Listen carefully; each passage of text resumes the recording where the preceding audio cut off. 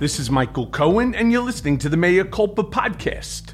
Before we start this episode, I feel compelled to say something about what's happening in Israel. As the child of a Holocaust survivor, I am angered beyond measure about the atrocities that occurred last weekend when Hamas attacked and slaughtered over 1,000 Israelis in what can only be called sheer barbarism. There was nothing political or strategic about what occurred. It was a slaughter, and to students of history, a pogrom. The unbridled horror that has unfolded is not just an assault on a nation, it is an assault on humanity itself. These are not just numbers flashing on a news screen. These are human lives snuffed out in the blink of an eye. Women, children, families that will never again be whole. There can be no justification, no reasoning, no political or ideological argument that can ever sanitize the wanton destruction of innocent lives.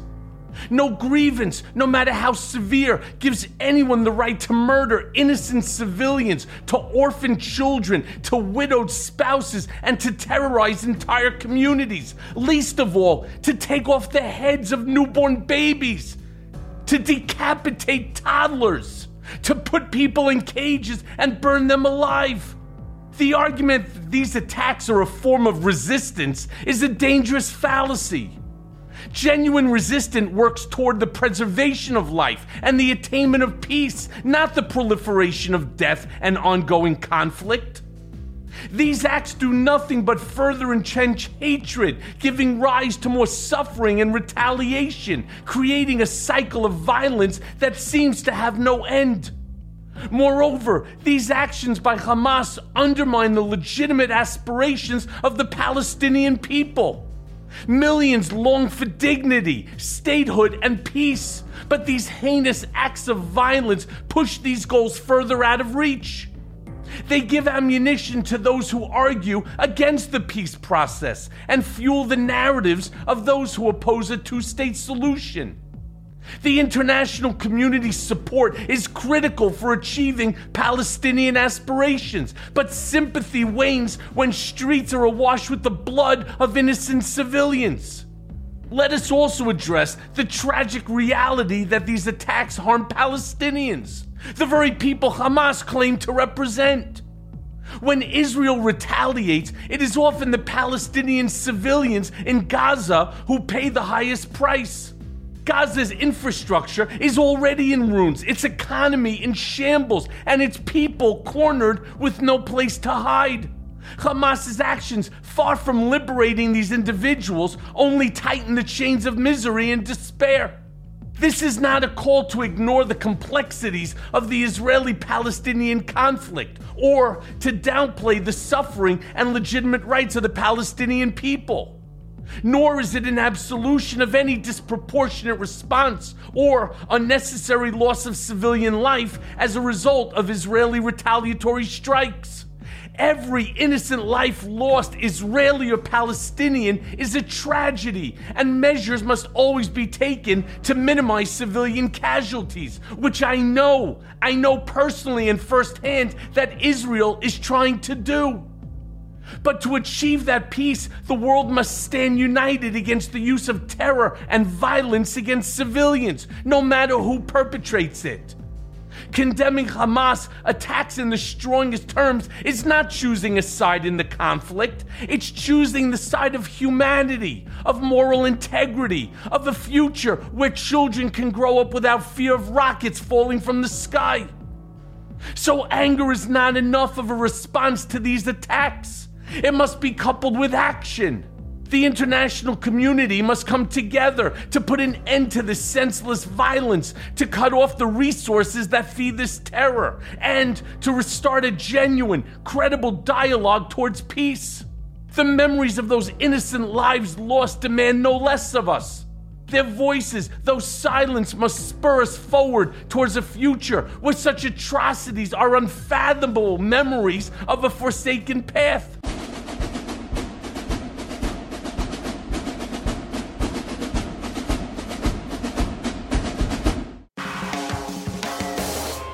It's fall, which means you should be picking apples, not wedgies. Get new underwear that'll take care of your whole fruit basket. That's Tommy John. When you wear Tommy John, you're that much more comfortable, so you can do everything better.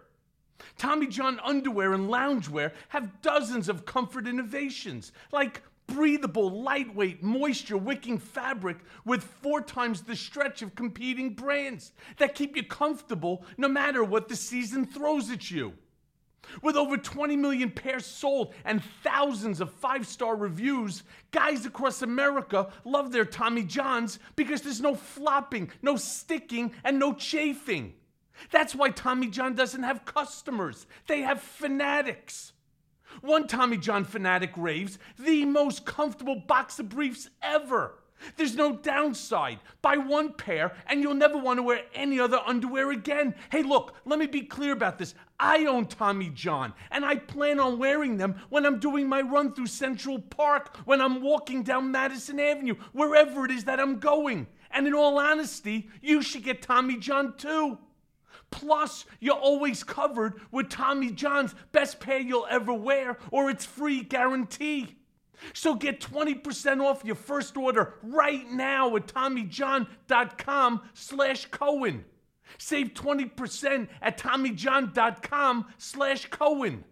That's TommyJohn.com/Cohen. See site for details.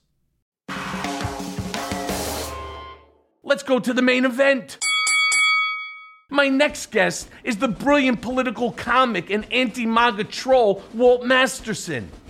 Over the past few years, Masterson has brilliantly insinuated himself into the fabric of the MAGA nation and trolled everyone from January 6 rioters to neo-Nazi school board members, making them look like fucking imbeciles and exposing their hypocrisy to millions and viewers, especially on his Tik Tok, where his takedowns of the political right have helped him amass over 1.7 million dedicated followers.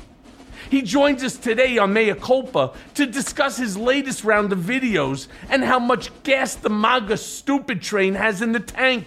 So let's go now to that conversation. Okay, so Walter, look, as you know, right now, Trump appeared at the New York Attorney General's trial over at 60 Center Street here in Manhattan. Now, last week, the New York judge, Judge Arthur Engoron, ruled on an issue ahead of today's trial, whereby he turned around and he stated that the fraud exists. Plain and simple, he basically gave the Trump Corporation the death penalty.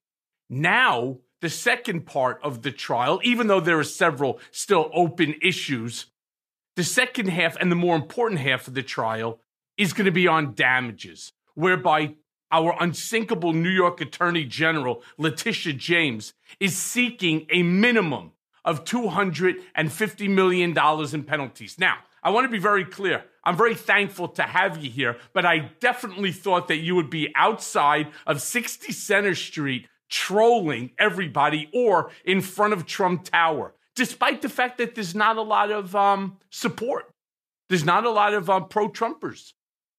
Oh, they show up for sure, and they are diehard. I have been to every single Trump courthouse appearance across the country. I was there at New York, I was in Miami, Atlanta, Washington, D.C.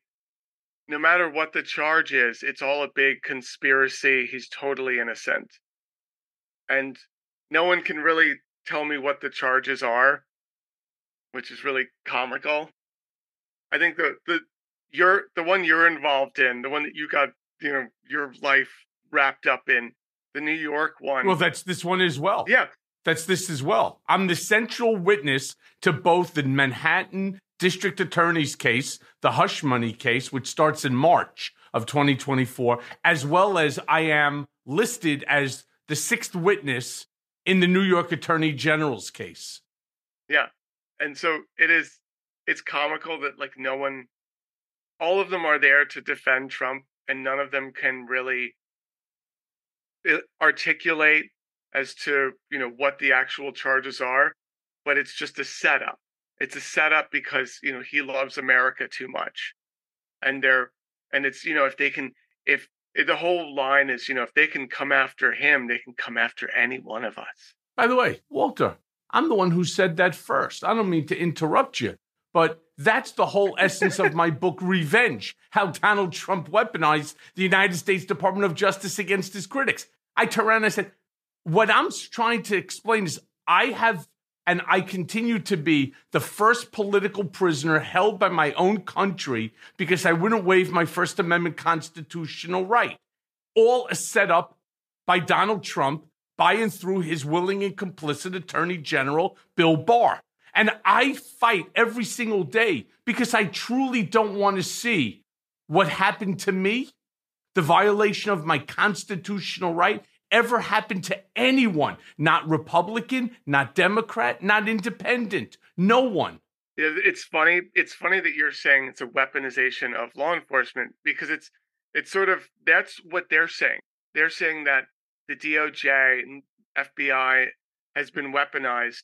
It's being weaponized by the Democrats, when in fact, this was something that Donald Trump has tried to do repeatedly, is use the DOJ and FBI and weaponize it for his own purpose, for his own ends.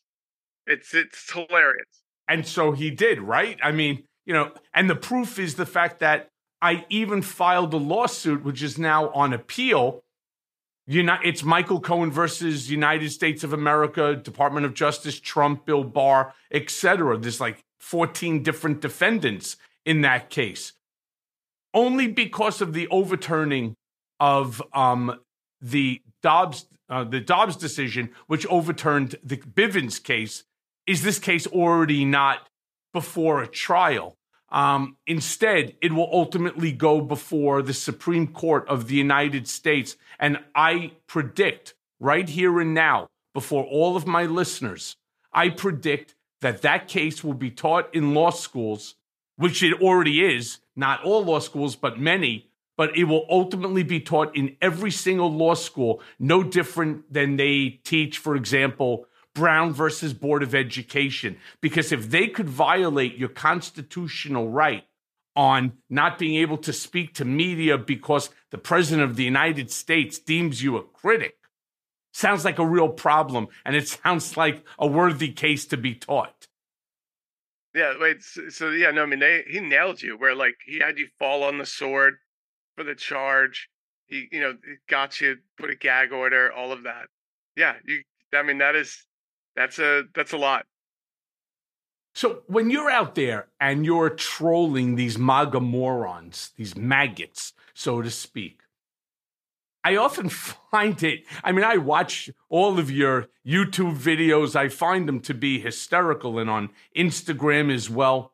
But today, as Trump was entering the courthouse, he ended up deciding that he was going to make this into a victory lap.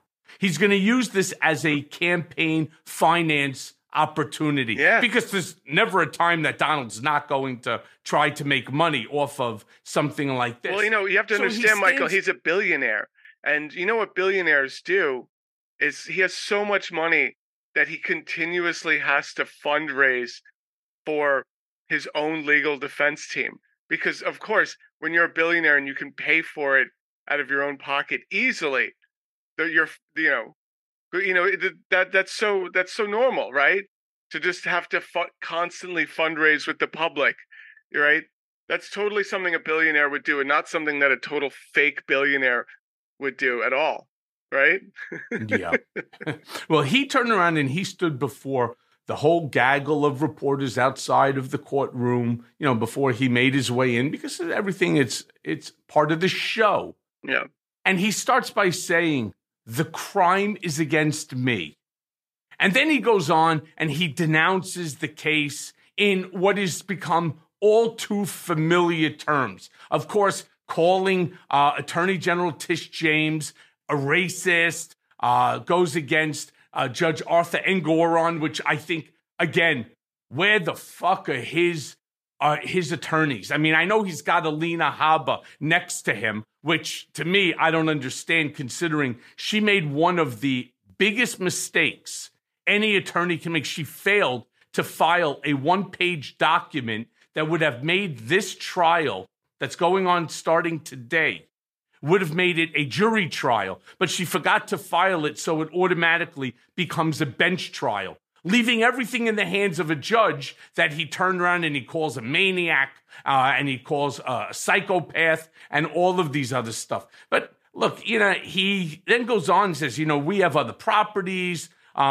So he devalues everything. We have amongst the greatest properties in the world, and I have to go through this for political reasons. Again, he refuses to turn around to take any responsibility. He never has, and chances are he never will for his own accountability. Yeah. Calling this once again, here comes the all too familiar term, it's a political witch hunt. It's just a witch hunt. Yeah, meanwhile, projecting his behavior onto everyone else, onto the opposition. The opposition is, doing this unfairly. The opposition is doing stuff that's illegal. The opposition is weaponizing the DOJ and everything. He did this, he's done this up and down. With the confidential documents, that was not publicized. He publicized it and then said, "Oh, look at the FBI publicizing it." And you're like, "What are you talking about?" It was not. No, when he was indicted, he's the one that broke the news about it. This was not something that was public at the time. So, yeah. But then he goes on to call it political interference, right? Have you asked any of these MAGA morons about how the Biden administration is creating political interference, how they're using the DOJ, of course, to stop the Republican frontrunner because he's leading the polls, all the polls, every poll, right, by a lot? Well, that's their narrative. The narrative is he's such a threat, he's doing so well in the polls that this is the only way for the Democrats to sink him. Which I don't think is actually a fantastic strategy, because the diehard MAGAs, if anything, they double down. They've all told me that they will vote for him from prison, right? They will vote. The Secret Service is going to have to take him out of prison and bring him in to be inaugurated, and that's their narrative, right? So they are at any let's be honest. The first charge is not that heavy of a charge. The falsifying documents, normally it's a misdemeanor, but it's a misdemeanor felony now. It's upgraded, but it's not as heavy as the other ones. The other ones are nasty. But to them, he's going to go away for years and years and never see daylight again. Look, there's conspiracy to commit all sorts of different frauds that are associated with the business records and so on. It's a very interesting case. But, something I would also like for you when you're trolling these idiots. This popped into my head literally last night. You're the first person I'm actually even discussing it with. So how everybody keeps saying, Joe Biden, he's too old. And this is a Trump line. He's old. And, he has some form of mental incapacity, a dementia, that, he's cognitively impaired. But then, at the same simultaneously, Trump is saying that Joe Biden weaponized the United States Department of Justice to go against Trump, to destroy him. Well, which one is it? Yeah. Because if, in fact, Joe Biden orchestrated the New York Attorney General case, which is going to wipe him out in terms of his company, that Joe Biden orchestrated the Department of Justice to go against him, which is then to go after the other 4 indictments, the other 4 trials. That, to me, is the greatest political hit job done by any president in the history, I think, of the world. So how cognitively impaired can he really be? Well, yeah, it's the same thing as, liberals, are all, beta cuck, soy boys.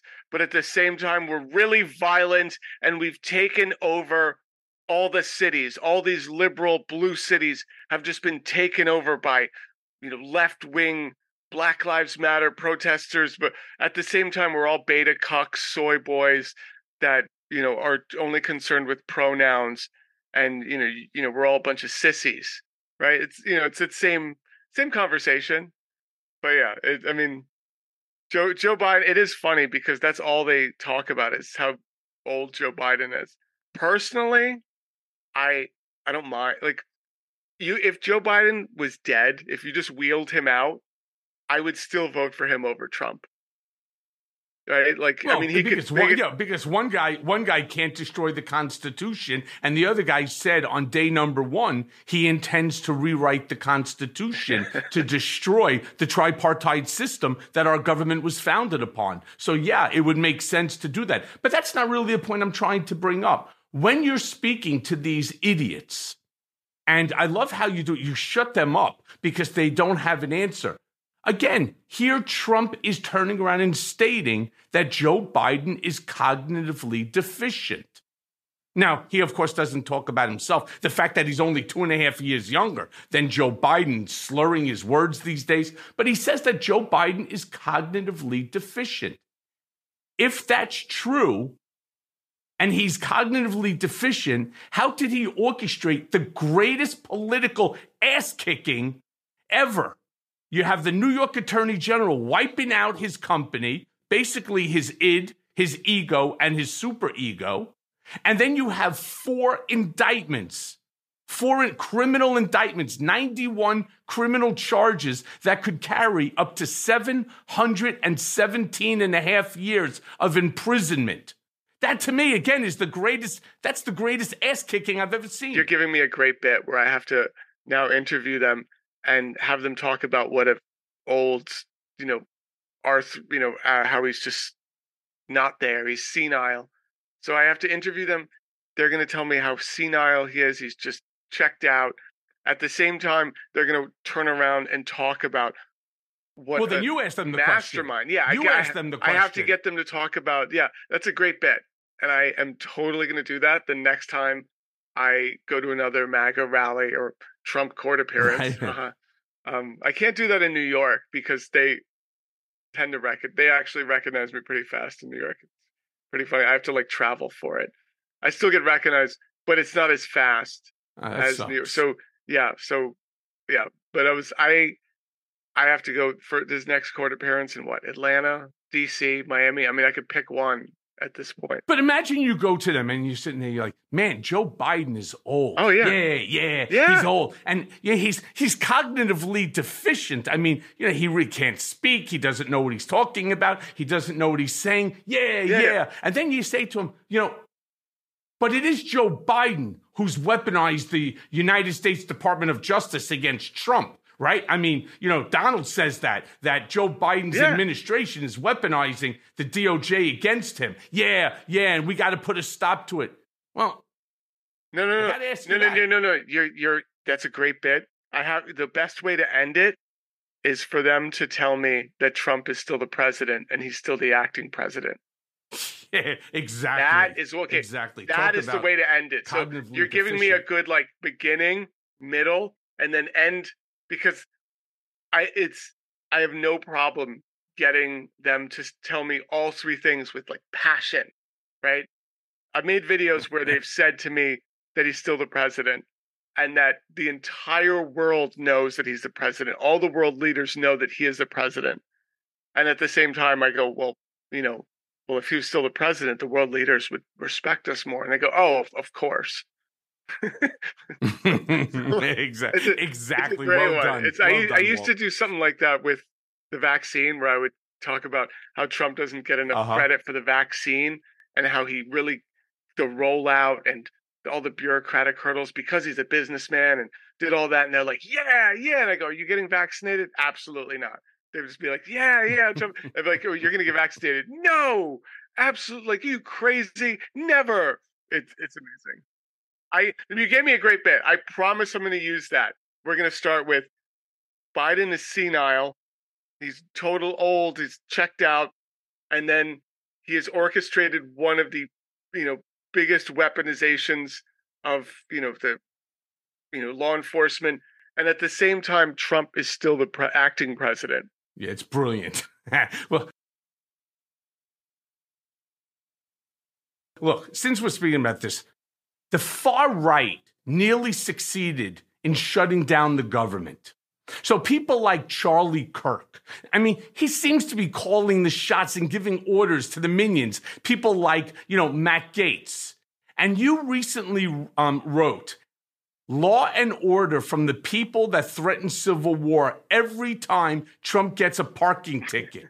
Do me a favor. It's fucking funny. It's sad. I know it's weird, right? You know when something is sadly funny? The fact that these people with 4 teeth and 3 brain cells actually believe this shit. And by the way, speaking about believing this shit, as Donald was driving up to the courthouse at 60 Center Street, they were putting out requests for people to donate to him in order to fight this. I just think it's sad, it's funny, but it's all stupid. So discuss with me how you see this all connected and how it trickles down. I honestly, because I feel like every time there are conservatives that, they genuinely believe in law and order. They genuinely believe in freedom of speech, and it's fine. I think most of the leadership, the Charlie Kirks, the Matt Gaetzes, they want law and order for the liberal blue cities. They want free speech for themselves. They don't want law and order as it applies to them.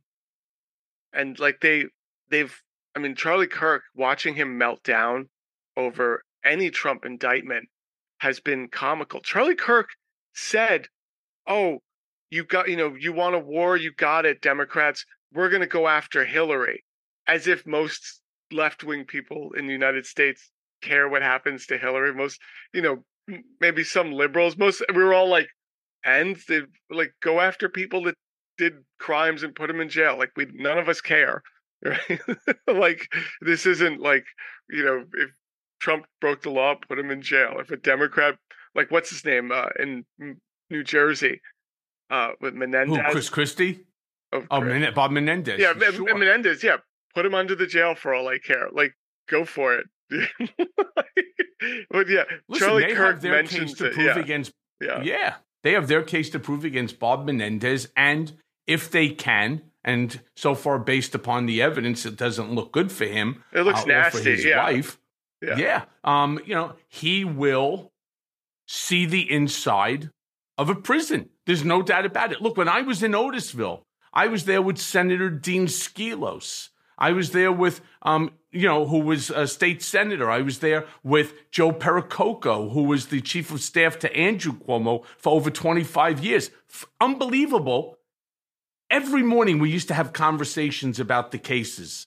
And I remember saying to Joe, I just don't understand your case. And I'm not saying it because I happen to like him. He's funny as hell. And I happen to think he's incredibly smart. I was saying it because I truly did not understand fundamentally what the fuck the case was. What was his case? Wait, what was his case? His case was that they claimed that he had taken some bribes and stuff like that, but he wasn't even working for the administration at the time. It's just not true. Ultimately, I believe that's how it was described, but ultimately what ended up happening, it was reversed, and his case was thrown out on appeal. So good for him. And it just goes to show you the shit that like the Southern District of New York, the guys like Tom McKay, Nick Roos, Andrea Griswold, right? All of these line prosecutors, they don't give a fuck about the truth. And then they whack it up to the judge, Judge William H. Pauley III, who knew exactly what they were doing. They only care about convictions, and that's a big problem. And why it's a big problem for 2 reasons. 1, because it affects people's lives like mine. But 2, because this is Donald Trump's strength. He knows how to speak to these MAGA morons and to use isolated instances like that within which to discredit things like the DOJ, law enforcement, the FBI, etc. And that happens to be one of Donald Trump's superpowers. And so here's the other part. I have asked every MAGA person at any of these court appearances, they've all come to support Trump. I did this at Miami, DC, Atlanta, New York. The consensus, And now you'd think that they would be anti-law enforcement, right? Because they keep saying things like defund the FBI. I talk to them and I say, oh, hey, like, what should we do about this? And it's not like, oh, we need to create structural change. We need to actually, get rid of these law enforcement agencies. It's their ultimate thing is, well, we just need to get our people in there. It's never, there's never like a, there's never an answer. Yeah. If they, like, I'm for law enforcement, there being major reform, maybe like destroy these, institutions and build them back up from the ground. Ideally, I would love for that to happen. If they wanted to go down and have that conversation with me, I would say, you know what? Let's put aside our differences. Let's have a conversation about it. I like this. I'll march with you for that. But it's never that. It's just, we just got to get our, MAGA, America First people into the FBI, into the DOJ, and no structural change. Never. Maybe there's like one or two people that have said, oh, well, yeah, I'm, and they don't seem closed off to it. But every one of them does not want to see anything else happen except. You know what I love the most, Walt? Yeah. You know what I love the most? I love when you start talking to these MAGA maniacs and then you call them out and say, but Donald Trump is calling the shots. And Donald Trump right now is issuing all of these edicts, right? And they're like, yeah. Yeah. And you're like, tell me more. Tell me like, everything. How is this happening? Exactly. Yeah, he's still a president. He's still a president. Yeah. Yeah. I mean, how do you get them to, I don't even know really how to pose the question to you. How do you get them to be so stupid? I mean, but here's the problem. Here's the thing. Some of these people, it's nice to just call them, dismiss them and say that they're, functionally, that they're below average intelligence. These are people that if you talk to them about most things, they're fine. They have the, cognitive power. And that cognitive power kicks in sometimes. And I'm like, wait, I can have a normal conversation. You're not, challenged. You're not mentally challenged. Like, oh my God. And that's the weird part. But then you bring up things like Trump and all these issues, and it goes against, that, something that cognitively there'd be some dissonance. There's contradictions. I don't get it. And that's what blows my mind, because I have these conversations. It's easy to get any of that stuff out of them. Trump is still the president. Trump's still running things. Trump is the best. Trump's doing it all, right? I mean, anything that is pro-Trump, they will be like, rah, rah. They're very, and then, and then you talk to them about something else. Sometimes they, the cognition kicks back in, and because there's a lot of bits I try with them that just don't work, right? I was like, hey, I did this one bit. It failed miserably. I said, hey, what do you think of Ted Cruz's plan to expand the Supreme Court? And this is while Trump was still in office, right? I wanted to see if they would just be open to expanding it if the Republicans. And they were like, Ted Cruz, every one of them, to a person, told me flat out, Ted Cruz would never say that, ever. And I was like, okay. Wow. And I was like, wow. It failed. And I was like, and to the point that they looked at me weird, like, why would you ever think that Ted Cruz would even say something like that? How could you be so stupid as to fall for some stupid rumor? And I was like, well, there you go. Suddenly, like, the cognition kicked in, and I was like, wow, I wish you were like this normally, So when I and that's what lets me know, okay, like, there's still a human inside of you going on. There's still something in there. Yeah. So look, Matt Gaetz has now vowed to remove Kevin McCarthy as House Speaker. For what? Well, for daring to work with Democrats and to keep the government from shutting down. Right? I mean, from ruining our credit rating, for shutting the government down, not paying government employees. Way to go, Matt. Right? Do you think they'll succeed in removing him from power? And if so, who do you think takes place? Who takes his place? I mean, if Matt Gaetz is trying to get him eliminated, I'd imagine that I can't imagine who's going to take his place. Because every time the Republicans get rid of someone, they replace them with someone more awful. And I actually commend the Republicans for when they don't like someone in their own party, they're talking about primarying them. When I was at Capitol Hill on January 6th, they constantly, all of them were talking about how they're going to primary challenge all of the rhinos, the people that did not, support Trump's, election denial claim. And they were adamant about that. And, Democrats talk about, they're like, oh, well, I hope we can flip this district from red to blue or flip a district. They don't talk about going after the fake Democrats in their party. I honestly, I commend them for that. Now, I don't agree with anything. I think it's awful. If you look at the history, they replaced these sort of, Republicans. I thought the scariest people were during the time of W that, supported the war in Iraq and were all for this crazy stuff. And then they replaced them with Tea Party members, which those people sounded insane. And now they're replacing them with like Freedom Caucus, America First people, which honestly make the Tea Party people sound normal and rational. Like they do this so often and it's terrifying.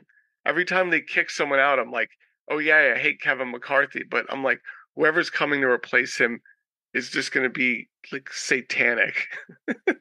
Yeah, look, Kevin McCarthy's in a no-win situation because any one person, it was part of the deal that he made to get the speakership. Any one person could move to have him removed. Yeah. And look, I have to say this.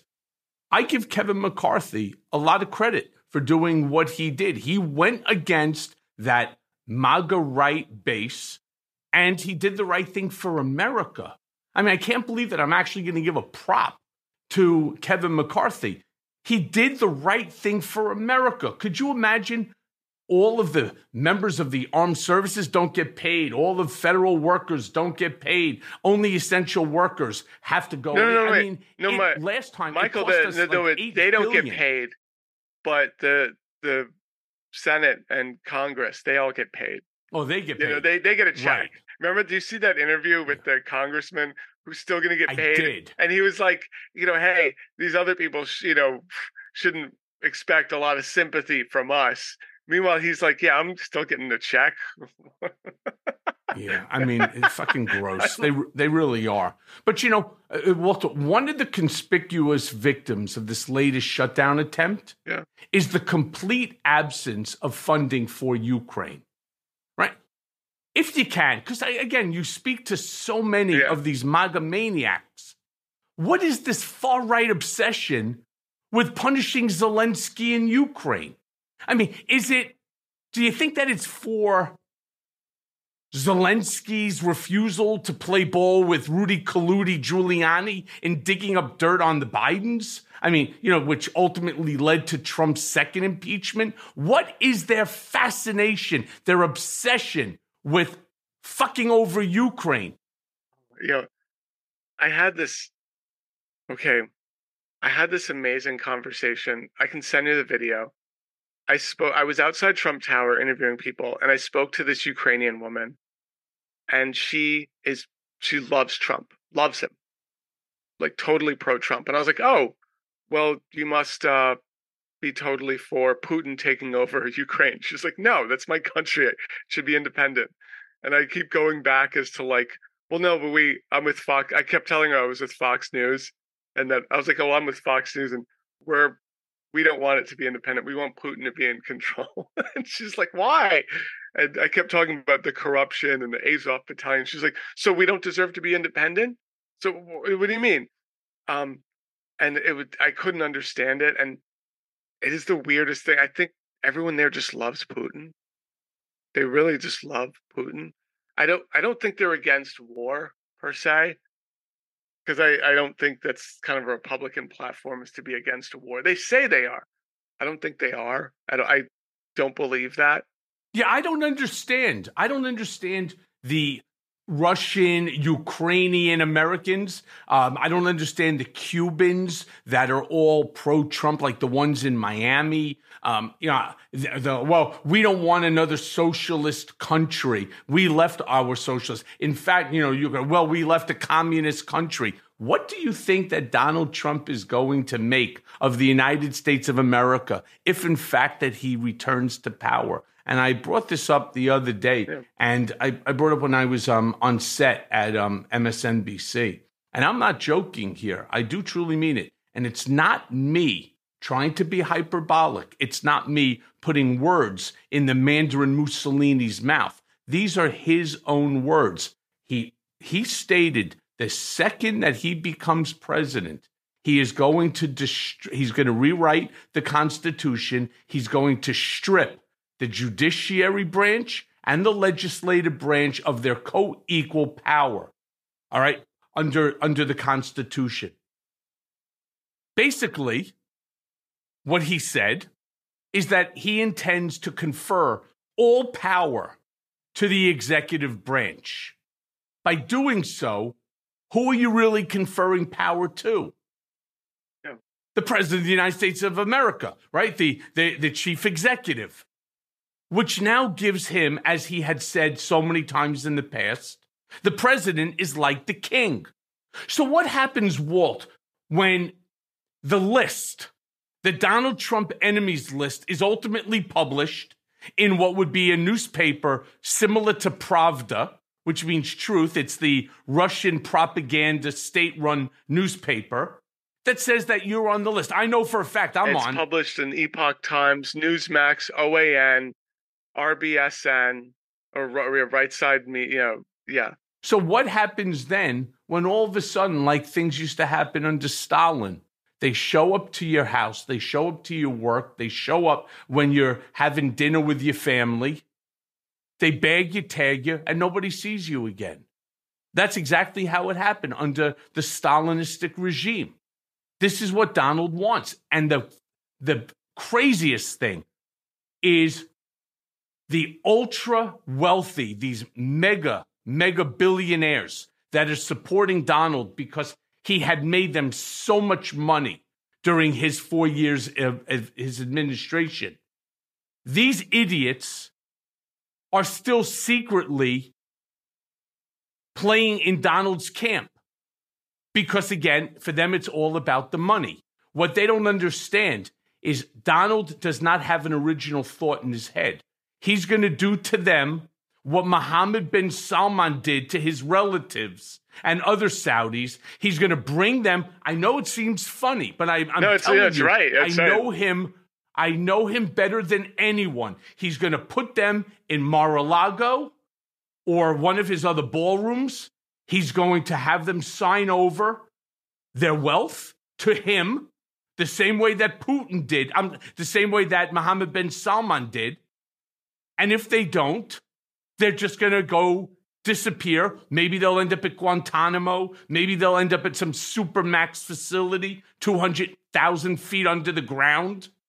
These same people think that they're masters of the universe. It makes no difference how much money you have. When somebody has the ultimate power to do whatever they want, which is what he wants to give himself through executive privilege, you're not safe. And you know what's not safe? Democracy's not safe because it ceases to exist at that point. Yeah, no, but everything you just said is what the Trump base is riling people up about now. They're saying because Trump is getting indicted, MAGA people are going to just go away and be taken off in the middle of the night. And they'll use examples of all the J6 people being rightfully arrested. They'll use examples of that guy who was making threatening, statements to the president who, when they, raided his house, it ended in a shootout and he was dead. And they use all of those situations as proof that, the socialist takeover the Biden socialist takeover is in full effect, and that you as a MAGA person are not free to express your beliefs. That is everything you just said, like, is being projected onto the Democrats right now. So this is like, I see this all the time with conservatives. It's, they'll take their worst behavior and project it onto the opposition, right? I mean, Trump is the OG of weaponizing the DOJ. He literally tried to put, was it Jeffrey Clark? So he tried to put Jeffrey Clark in charge of all of the entire country's law enforcement, and only withdrew that because his own people said, like, this is ridiculous, and they threatened to just resign outright. So I mean, everything that is being, this is like everything that he has threatened to do, everything that he will do is being projected onto the MAGA base right now. I mean, that is, yeah, you can see, I hear that all the time. Yeah, I mean, he's creating this dystopian world, this Handmaid's Tale world where they already are now semi in control over women's reproductive rights. Well, they have that agenda, now 2025 agenda that the Heritage Foundation wrote for them, that they released, that they've said, like, when they regain, they're going to undo any climate change bill, any environmental action. They're going to make it complete ban on abortion, everything, Milford-Prestone, just everything you just say, any smallest amount of progress will be completely rolled back. And this isn't small progress. Roe versus Wade was not small progress 50 years ago. Neither is Obergefell. It was same-sex marriage. Neither is, I mean, there's so many cases that are affected, including Bivens. There are so many cases that are affected by this Dobbs decision. They're going to roll everything back. They're going to limit everyone's constitutional rights. And, so many people say to me on this show, we love this program. We love Mea Culpa. We love the truth. We love the way you explain it. But why is there so much doom and gloom in the questions that you ask your guests or the way that you express yourself? And the answer is because that's what Donald Trump is creating. It's doom and gloom. And these fucking idiots that you're constantly questioning, they think that they're part of the elite class. They think that they're going to be like his SS soldiers, right? America first. America first is like a takeoff of the SS, right? Germany first. It's like white power. That's the same shit. They have such an inherent fear of anyone of color. This white privilege need by them is so strong. This need in order to determine, who gives birth, who doesn't give birth, the right to life. It is so abusive. It goes against everything that we have become as a country, a more thoughtful country, more thoughtful to one another. They just don't care. Just don't care. They want it the way they want it because they're afraid of change. They've done a great job of getting people of color involved in helping them in the culture wars. I mean, they have, they've got, Vivek, Byron, and Scott, and all these people that are, will basically come up and say, "Oh, racism doesn't exist. We don't need, anything." They'll get people that are they'll get people that are LGBTQ that will, argue against their own liberation. It's kind of amazing to me. I'm like, they get these people. Come on, Walter. I mean, they get a few. They get a few. Few people on the left side believe, Tim Scott. Few people believe, that Trump is not anti-LGBTQ. I mean, few people take a look at Vivek Ramaswamy as anything other than a snake oil salesman. I mean, he's like the Indian version of Beavis. I mean, it's fucked up. To me, I think he's the funniest guy on the stage. I actually enjoy when he would speak at the debates because everything he says I find to be so stupid. And it's so outlandish. Confidently stupid. I mean, he should bottle and sell the confidence to which he continuously gets history wrong. And then when he's called out on like how wrong his history is, how he's like factually incorrect, he'll just double down. It's actually like, it's admirable. Who else does that? What? Who else does that? Trump, yeah. Who else does? Yeah. Exactly. He wants to be a Trump 2.0. So look, we were talking about before last week, Trump had his corporate charter revoked by Judge Engoron. I love it. I love it. Yeah, which amounts to his business being decimated, likely liquidated in what many call a corporate death penalty. The one thing people seem to give him credit for is being this like great deal maker and this business genius. Because again, when I watch your videos and I watch you speaking to them, they all believe that he is this incredible deal maker. The art of the deal. That the art of the deal is right, and he's a genius. Yeah. Every deal that he's ever done turns out is a massive success. But now with all of this gone, right, his image is likely or should likely be destroyed because all of the truth is coming out now. Do you think any of this will make a difference in the way that the average MAGA fanatic views Trump? Or do you think that they'll just view it as part of the vast left-wing conspiracy to take down the leading Republican candidate who in the polls is destroying Joe Biden? Oh yeah, they will. It has been long proven that Trump is not and was not a billionaire. Like that's you've worked for him. You can confirm that. Was he ever a billionaire? Yes, he's a billionaire. You think right now he's a billionaire? Yes. I would say even with all his debts, even with all his outstanding debts. What do you think he's worth? So okay, I say he's worth somewhere in the ballpark of $1.4 billion to $1.6 billion, and that's based upon his assets. And that's subtracting his tremendous debts that he's he's delinquent on. Well, he doesn't have the significant debts the way I remember it, as people are describing. He actually doesn't. Now, do I think that after all said and done, is he at around $1 billion minus the debt? I think the answer is, yeah, I do. I think he has that. Remember, there's some pretty valuable assets that he owns.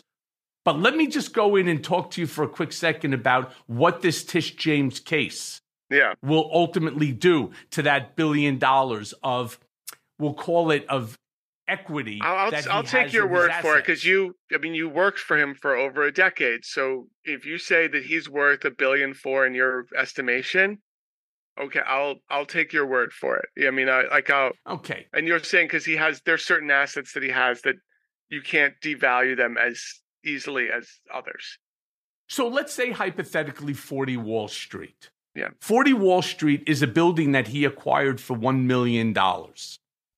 Crazy. 1.2 million square feet. He acquired it for $1 million, building right across the street from the stock exchange.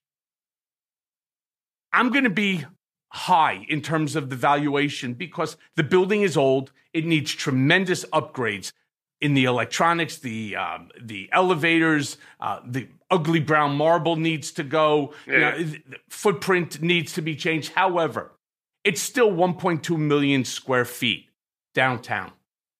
Okay, let's say hypothetically it's worth $400 million. I think it could be a little high, but let's just say 400. And let's just say he has a $100 million right now debt on that property. All right. Not so bad, right? 25% loan to value is what he has on it. When that building gets forced into liquidation and sold, even assuming that somebody comes in and buys it for $400 million, he doesn't get $400 million. He has to pay tax on the delta between the basis, how much he bought it for, and what it was sold for. So he, in essence, has a $400 million capital gain. And he doesn't have the ability to 1031 because it's going for liquidation to pay whatever the amount is that's owed to Tish James, the state of New York, pursuant to this case.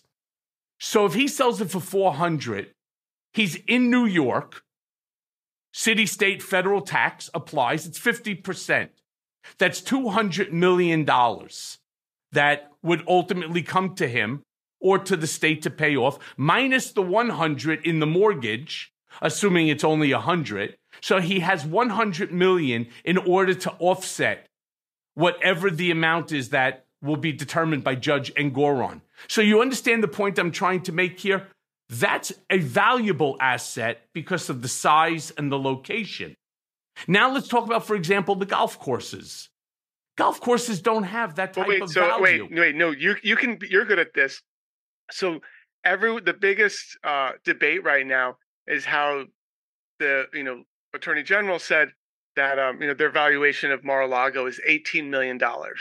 Do you agree with that? That's not exactly what they said, Walt. And a lot of people are making this mistake. What they said is that the assessed value on the property is like $23 or $26 million. And he was going for 18 or to 20 and so on. The assessed value, and if you own your home or you own an apartment, fee simple absolute. This doesn't work for co-ops. It works for condos or for a home, which is also, of course, fee simple absolute. You own the block and lot number. Every year in your tax bill, it says assessed value. That assessed value is a number that, to be honest with you, I don't know where it comes from. It just comes from a computer. And then there's an algorithm that's used in order to determine what your tax base on that block and lot number is. He's claiming that the assessed value is less than the 26 million, which he then, of course, would get the benefit of a lower real estate tax base. You understand? If, in fact, the property was worth, as Eric Trump said, who's the dumbest of the three, that it's worth more than $1 billion, Trump has said the same thing. Wait, until you said, so in running the Trump, in being the head, in running the Trump organization for over a decade, you think Eric Trump is the dumbest? I thought it was Donald Trump Jr.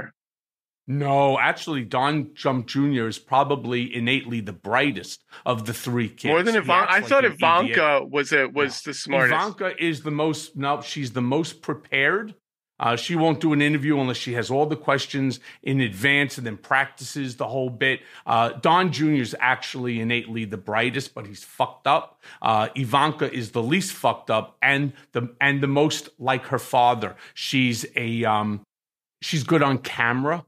And especially when she's well prepared. But my point is, it's the assessed value that is the issue. So if you were to put that on the market, if you were to put that on the open market, it would sell for, because they're saying, oh, this will sell for $1 billion or hundreds of. So the answer is it's not true. It's not true. You see, what Donald does is he conflates multiple things, and he conflates them in order to ensure that whatever it is that he thinks becomes a reality. And he thinks if it's worth $1 billion, well, just look at the land value in Palm Beach per acre and look at the size of his property. So start doing it, not to mention the building itself, built by Marjorie Merriweather Post, one of the most magnificent buildings or homes that were ever built, especially during that time. It is not a residence. It is a commercially zoned property. He cannot look at residential real estate prices in order to make that valuation. In fact, he has no knowledge of anything. And if you want a true appraisal, you should actually go to a licensed appraiser and have them give you a valid appraisal. But he doesn't want that. He wants to tell them what the value is, and he conflates a ton of things, whether it's zoned R for residential or, commercial.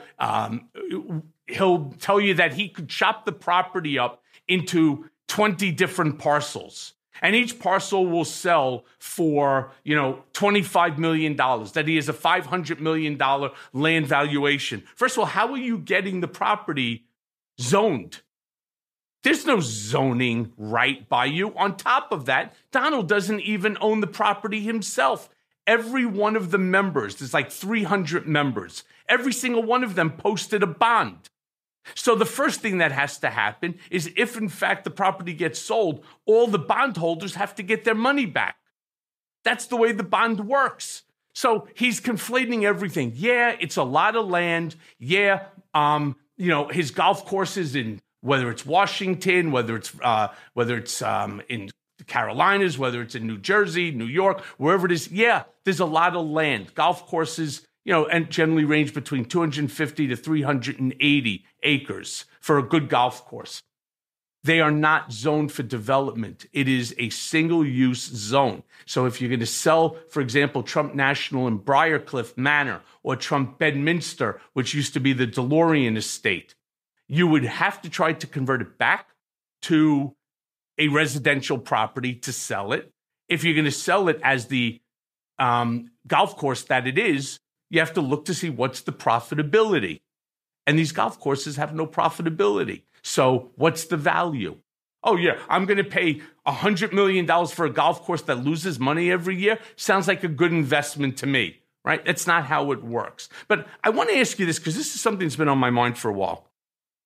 You spend a lot of time fighting back against Moms for Liberty. Oh, yeah. First of all, tell my listeners, who are they and from where does their power derive? Okay, so Moms for Liberty, they're fun to make fun of. People like to call them Planned Parenthood, Moms Against Literacy, all of that. And they are, mothers that are very organized. They've, their candidates that they've backed, their Republican candidates they've backed, have, gotten nominations and gotten elected. And they're very organized. They are hard at work right now at taking over local school boards. So it is very fun to make fun of them. It's great. However, they show up and they don't have the numbers. They show up in districts where they do not have the numbers. And because, people are asleep at the wheel half the time, because people don't see the threat, they will take over a school board and get their people in the school board. People think it's about critical race theory. They think it's about critical race theory. They think it's about gender ideology. They think it's about trans women in sports. It is about shutting down public education in favor of school choice. And school choice is making it so that instead of education being public, the tax money goes towards a corporation that is preferably faith-based. Faith-based. So they're furious that public education is secularized, that there is a separation between church and state. That is their biggest gripe. But what happens if you're not of their faith? You're not of their denomination, whether you're Jewish, Hindu, Muslim, right? What if you're agnostic? What if you're atheist? What if you're Scientologist? I mean, pursuant to the Constitution, we all have the right to worship the God that we choose to worship, not to be told, and not also to be, put into a school environment, whether you're young all the way to college institutions. Nobody has the right to tell you, to which God that you pray. Well, not according to them. There is school, I don't think people have heard the term school choice enough. Maybe if you live in a purplish or red state and you're listening to this, you definitely know what school choice is. But school choice is what's being instituted right now in Texas and a lot of red states. They're trying to defund public education. They're furious that public education is not controlled by religion. That is the basis. It's not, and they're very effective. And here's what they also do. They sometimes don't announce themselves as Moms for Liberty at these school board meetings. And when they're campaigning, it's always some, local thing. Right now, there's a huge, huge election coming up for Central Bucks County in Pennsylvania. I've been to 2 of their school board meetings. There is Moms for Liberty people there. And there's this guy, Paul Martino. He is, this millionaire, MAGA millionaire who is funneling money. The last election, he put $700,000 towards school board candidates, a school board. Unbelievable. And he's probably put more. And it's, it's something, it's never Moms for Liberty, because that would be it's something like, Central Bucks for Freedom, something, and it sounds more innocuous, and it's their people. And yeah, well, they were incredibly, we have people to counter them. Because I've seen them in action. You know what? I will say they're very organized. I went to their thing in Philadelphia, and it wasn't a bunch of MAGA flag waving people. They were quiet and getting down to business. They were there to focus and talk about how to, take these tools and bring them back to their community. And it's, they believe every single, conspiracy, World Economic Forum is trying to indoctrinate our kids to make everyone trans nonsense, Yeah, so to put an end to this sort of nonsense, I've actually agreed on October 11th. I'm speaking along with others at this thing called Cooper Union NYC. There's a Trump summit that's going on, and I'll be a speaker. Congressman Jamie Raskin, Robert De Niro, Mary Trump. I mean, it's a real headline. It's called Cooper Union NYC. If you're in the area, you should definitely stop by as my guest. But I can tell you something. We have to battle back against this. Wait, what date? What's the date? The 11th of October. I definitely want to be. I definitely want to be your guest. I want to be able to interview people and platform them. If you can get me in, we got to talk about that. Done. And done. That's a done deal, Walter. You deserve it. So look, the hour goes by very, very quick. I have one last question for you.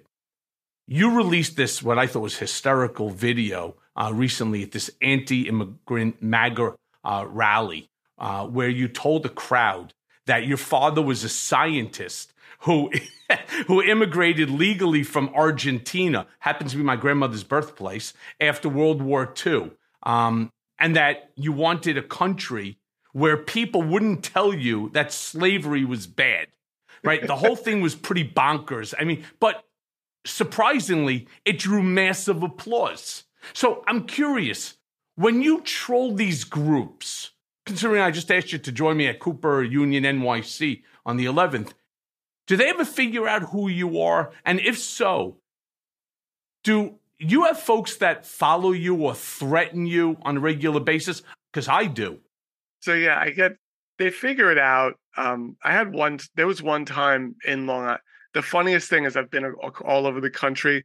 The two places that terrify me the most are Staten Island and Long Island, which is comical. Like, I was on the steps of Capitol Hill during January 6th, and I felt less safe at school board meetings in Long Island.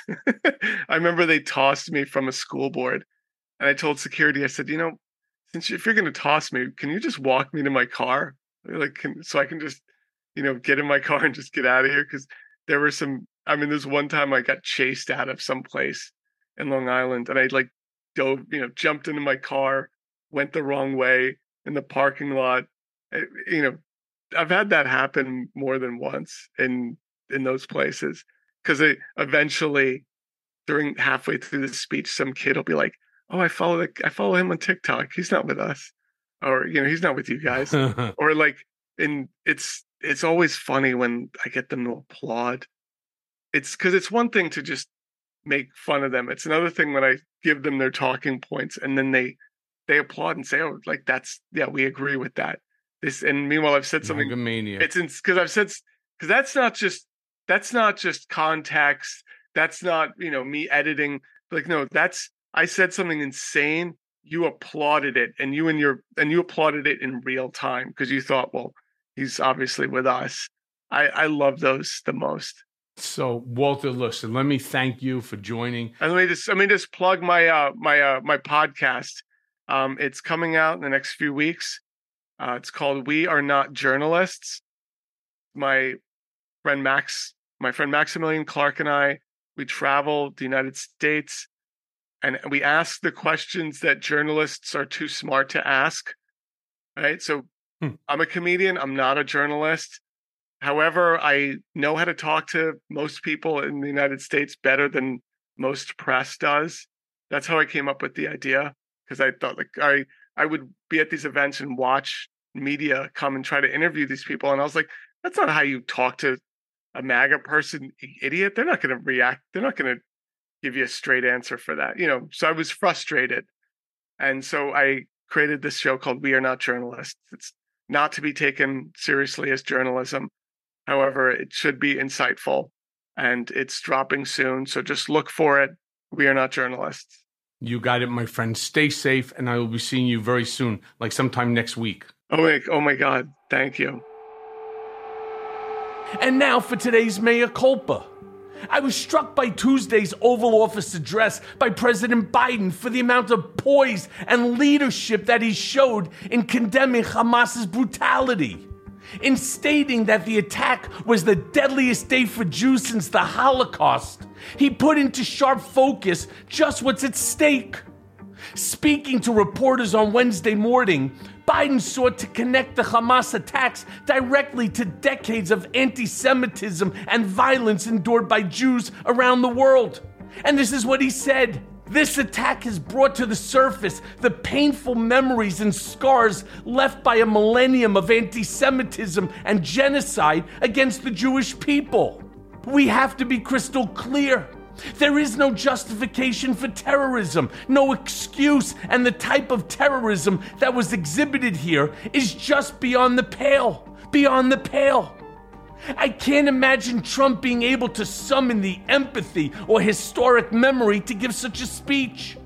First off, the man is no friend of the Jews.